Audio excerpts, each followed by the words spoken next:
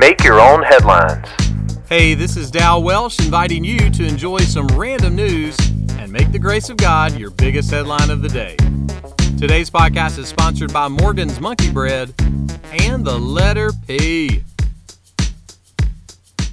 So, have you ever had a hard time picking something out?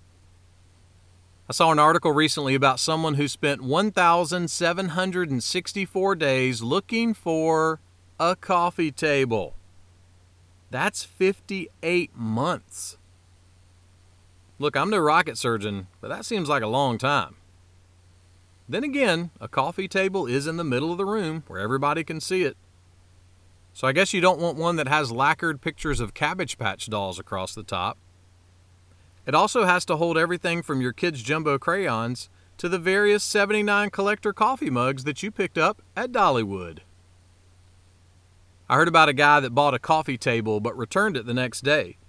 He told the salesman, "That table doesn't taste anything like coffee." One day Jesus gave his closest friends at least one truth they should always pray. This is what he said: "Give us this day our daily bread." You know, sometimes we're eating in the car after we've gone through the drive-thru. Other times we're eating on a picnic blanket out at the lake. Sometimes we're eating off the coffee table while we're working on a project. But no matter where it is good to take a quick breath and be thankful for our food. Someone described it this way: slow down and savor the majesty in your next meal. However incidental it may feel, the food is pointing to the provider, telling his story, and anticipating the forever feast we will enjoy with him.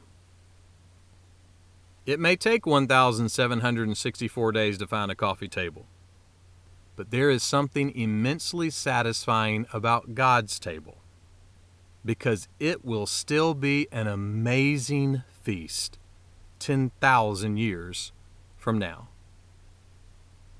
Make that one of your headlines today. Make Your Own Headlines is a little smidge of encouragement from Holland Avenue Baptist Church. Tune in Monday to Friday wherever you listen to podcasts. You can find my Sunday messages by searching Holland Avenue on YouTube or Apple Podcasts. And for more positive resources, check out hollandavenue.com.